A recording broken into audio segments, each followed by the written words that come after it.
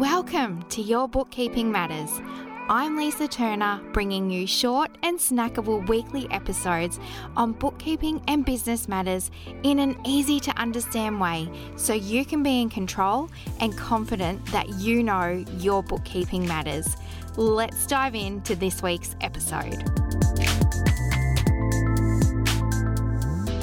Welcome back. After a super short break on the show, we're now into season 3. Maybe I won't use seasons as such anymore, who knows. But what I do have mapped out for the episodes ahead are all based on you, what you have asked for, because, well, it's the reason why I do this show, to help you take the reins, empower yourself, and make good financial business decisions. I emailed everyone on my numbers list, my inner circle, who I write to every fortnight. If you're not on the list, head to my website. I'll link you up in the show notes, of course. Anyway, I emailed my numbers list and I asked one question. What do you want to hear about? And gave 3 options. 1, e-commerce. 2, GST and BAS. Or 3, payroll, as these are 3 pretty popular topics. There was a very clear winner, so to speak, e-commerce with a whopping 55%, followed by GST and then payroll, but all with a large number of votes. So, of course, I'm going to do episodes on all of them for you. First up, we're talking e-commerce. This is a specialist area of mine and the team at Accounted For You. And with it coming up to end of financial year here in Australia, at the time this episode is releasing, it's a pretty common time of year when you, as a business owner, might decide it's time to get a bookkeeper on board, ready for the new year ahead.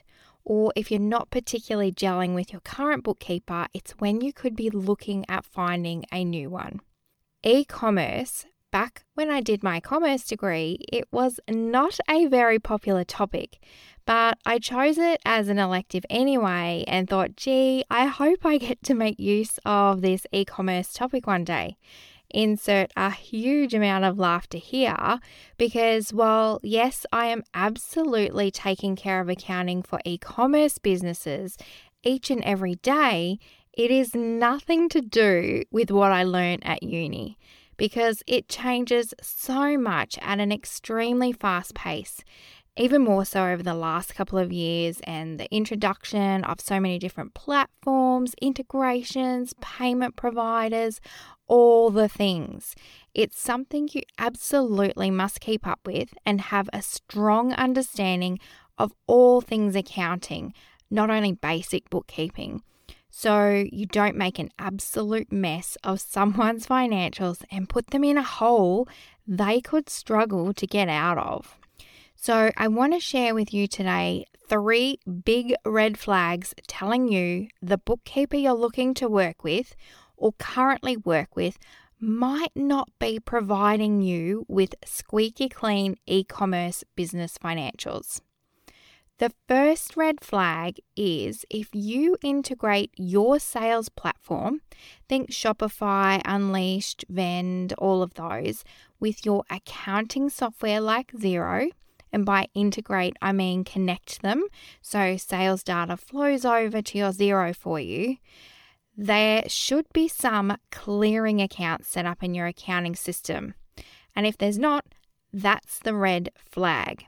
Clearing accounts are like holding buckets. Shopify drops the sales data in there. Then when the money hits your bank account, it comes out of the bucket. So in and out all of the time. And what's left in the bucket or the clearing account is money for your sales that you haven't yet received from Stripe, Afterpay, wherever, because they all take a few days to settle and actually reach your bank account, as you would be well aware of. Now, why should you use these clearing accounts and why is it a red flag if they're not? Well, because it provides a more accurate picture of where things are up to. You know what funds haven't reached your account yet because they're still in the clearing bucket. And you might be wondering, well, wouldn't it be easier to not use clearing accounts and simply send the sales straight to my bank account where it ends up anyway? No, and this is why. Like I mentioned, your bank balance will show the wrong amount because the funds don't hit your bank account at the time of the sale. And 90% of the time, what is entered as the sale isn't what hits your bank account anyway. So you waste loads of precious admin time doing find and match to deposits to potentially hundreds of sales or receipts a day. And then the fees that are deducted from the money you receive, you have to enter those each and every day. No, thank you. Track the fees separately, either through the integration automatically if possible, or via a monthly total. Technically, if you're not using clearing accounts, you can end up somewhat correct. You would need to do an adjustment out to a clearing account at year end anyway for those funds not yet reached you. And remember to take up all the fees that I find almost always missing in client files where no clearing accounts have been used. It is much better to streamline your processes and make the integration work for you. You've integrated your systems to save time, not add to it, which skipping the clearing accounts definitely creates more work, more buttons to click, more things to remember to do manually, and you don't want to do that. If your current bookkeeper isn't using clearing accounts, which you'll be able to spot on your balance sheet report, ask the simple question, why? If they're not sure or can't give you a solid answer, my spidey senses would be flaring up. To back up this little red flag with a side note, integrating also isn't always the best option, which means no clearing accounts generally needed if you're not integrated. Now, this depends on your business, your transactions, the sales platform you use, and so much more. We have several clients with no need at all to integrate their sales and accounting software because it adds no value to their finances, insights, processes, and we're all about adding value. We don't do things for the sake of it without evaluating the why. That's a big topic for another day. But if you're not integrated, you won't need these clearing accounts that I'm talking about generally. My next red flag, and this one always gets a big side eye from me, if you have PayPal and or Stripe, 95% of the time, these should be connected to your accounting software as bank accounts because they are bank accounts. They're just bank accounts held with a non-traditional banking provider. They take money from your clients, hold it in an account for you, and move it over to your traditional bank account daily or whenever you request it. Connecting these as bank accounts brings in the transactions line by line instead of one bulk deposit or withdrawal from your bank account where you would see the deposit from Stripe or the deposit from PayPal. The bulk amount put in and out of your bank account needs to be broken down. You can't just enter it to one thing. There's fees, sales, expenses, whatever it was. So having it come through line by line makes the process so much simpler and things are less likely to be missed, like fees, as these are coming through as those separate transactions. Almost every single client who comes on board with us from a previous bookkeeper, the fees from these payment providers are missing. You could be thinking it doesn't matter because it doesn't always have an impact on the bottom line, your profit. But it does mean your revenue, your sales, are not reported correctly. And more often than not, it also has an impact on your GST claimed because not all the fees have GST. If you have a bookkeeper taking care of your numbers already, even if you aren't in e-commerce and you use PayPal or Stripe in your business, dive in and take a look and see if they're set up as bank accounts in your accounting software. If not, again, ask why not. Sometimes you might still need to find and match items, but overall it makes the process a whole lot easier and the fees aren't missed.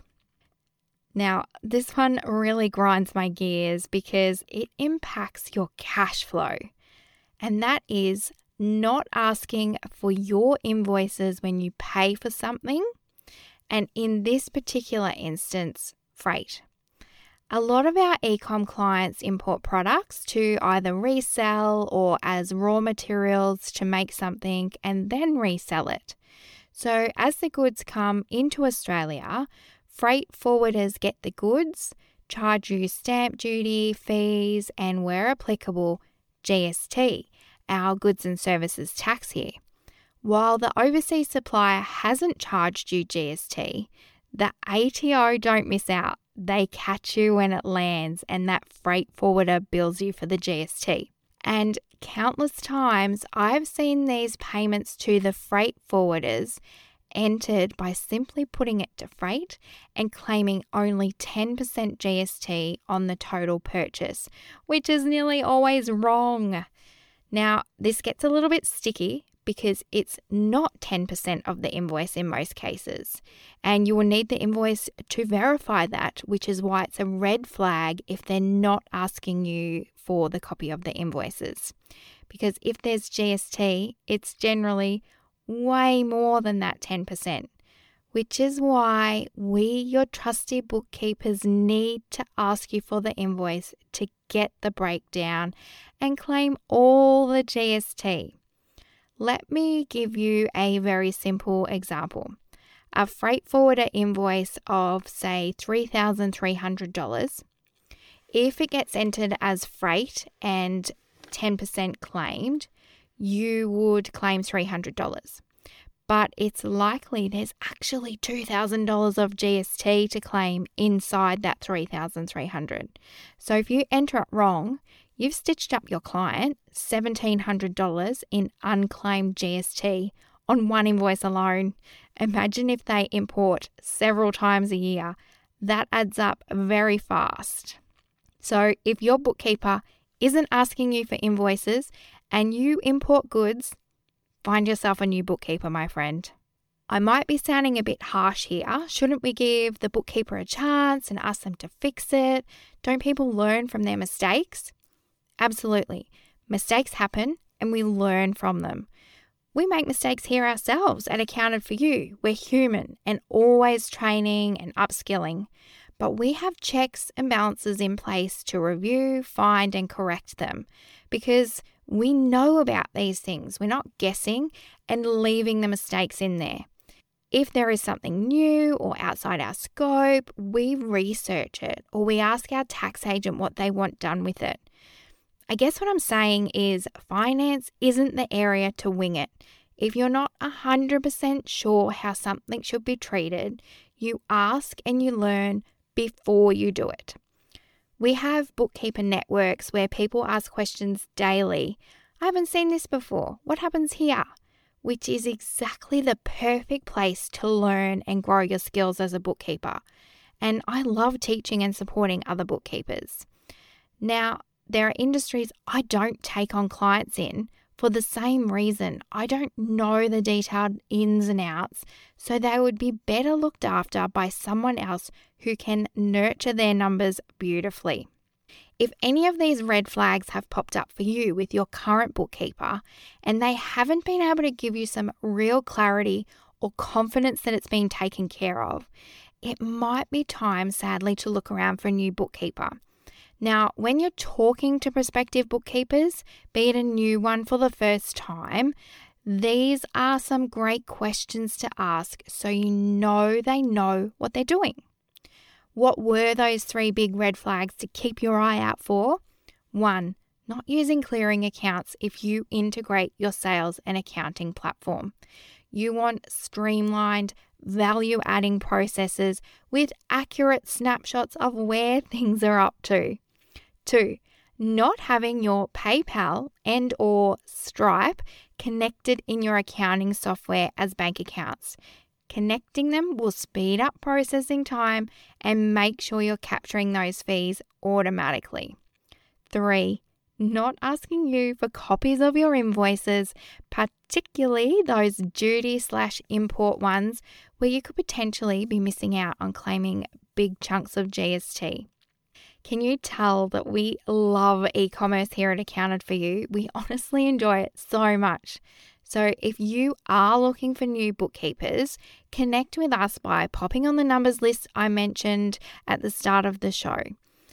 Now, while we're talking e-commerce and products, we are coming up to end of financial year here in Australia.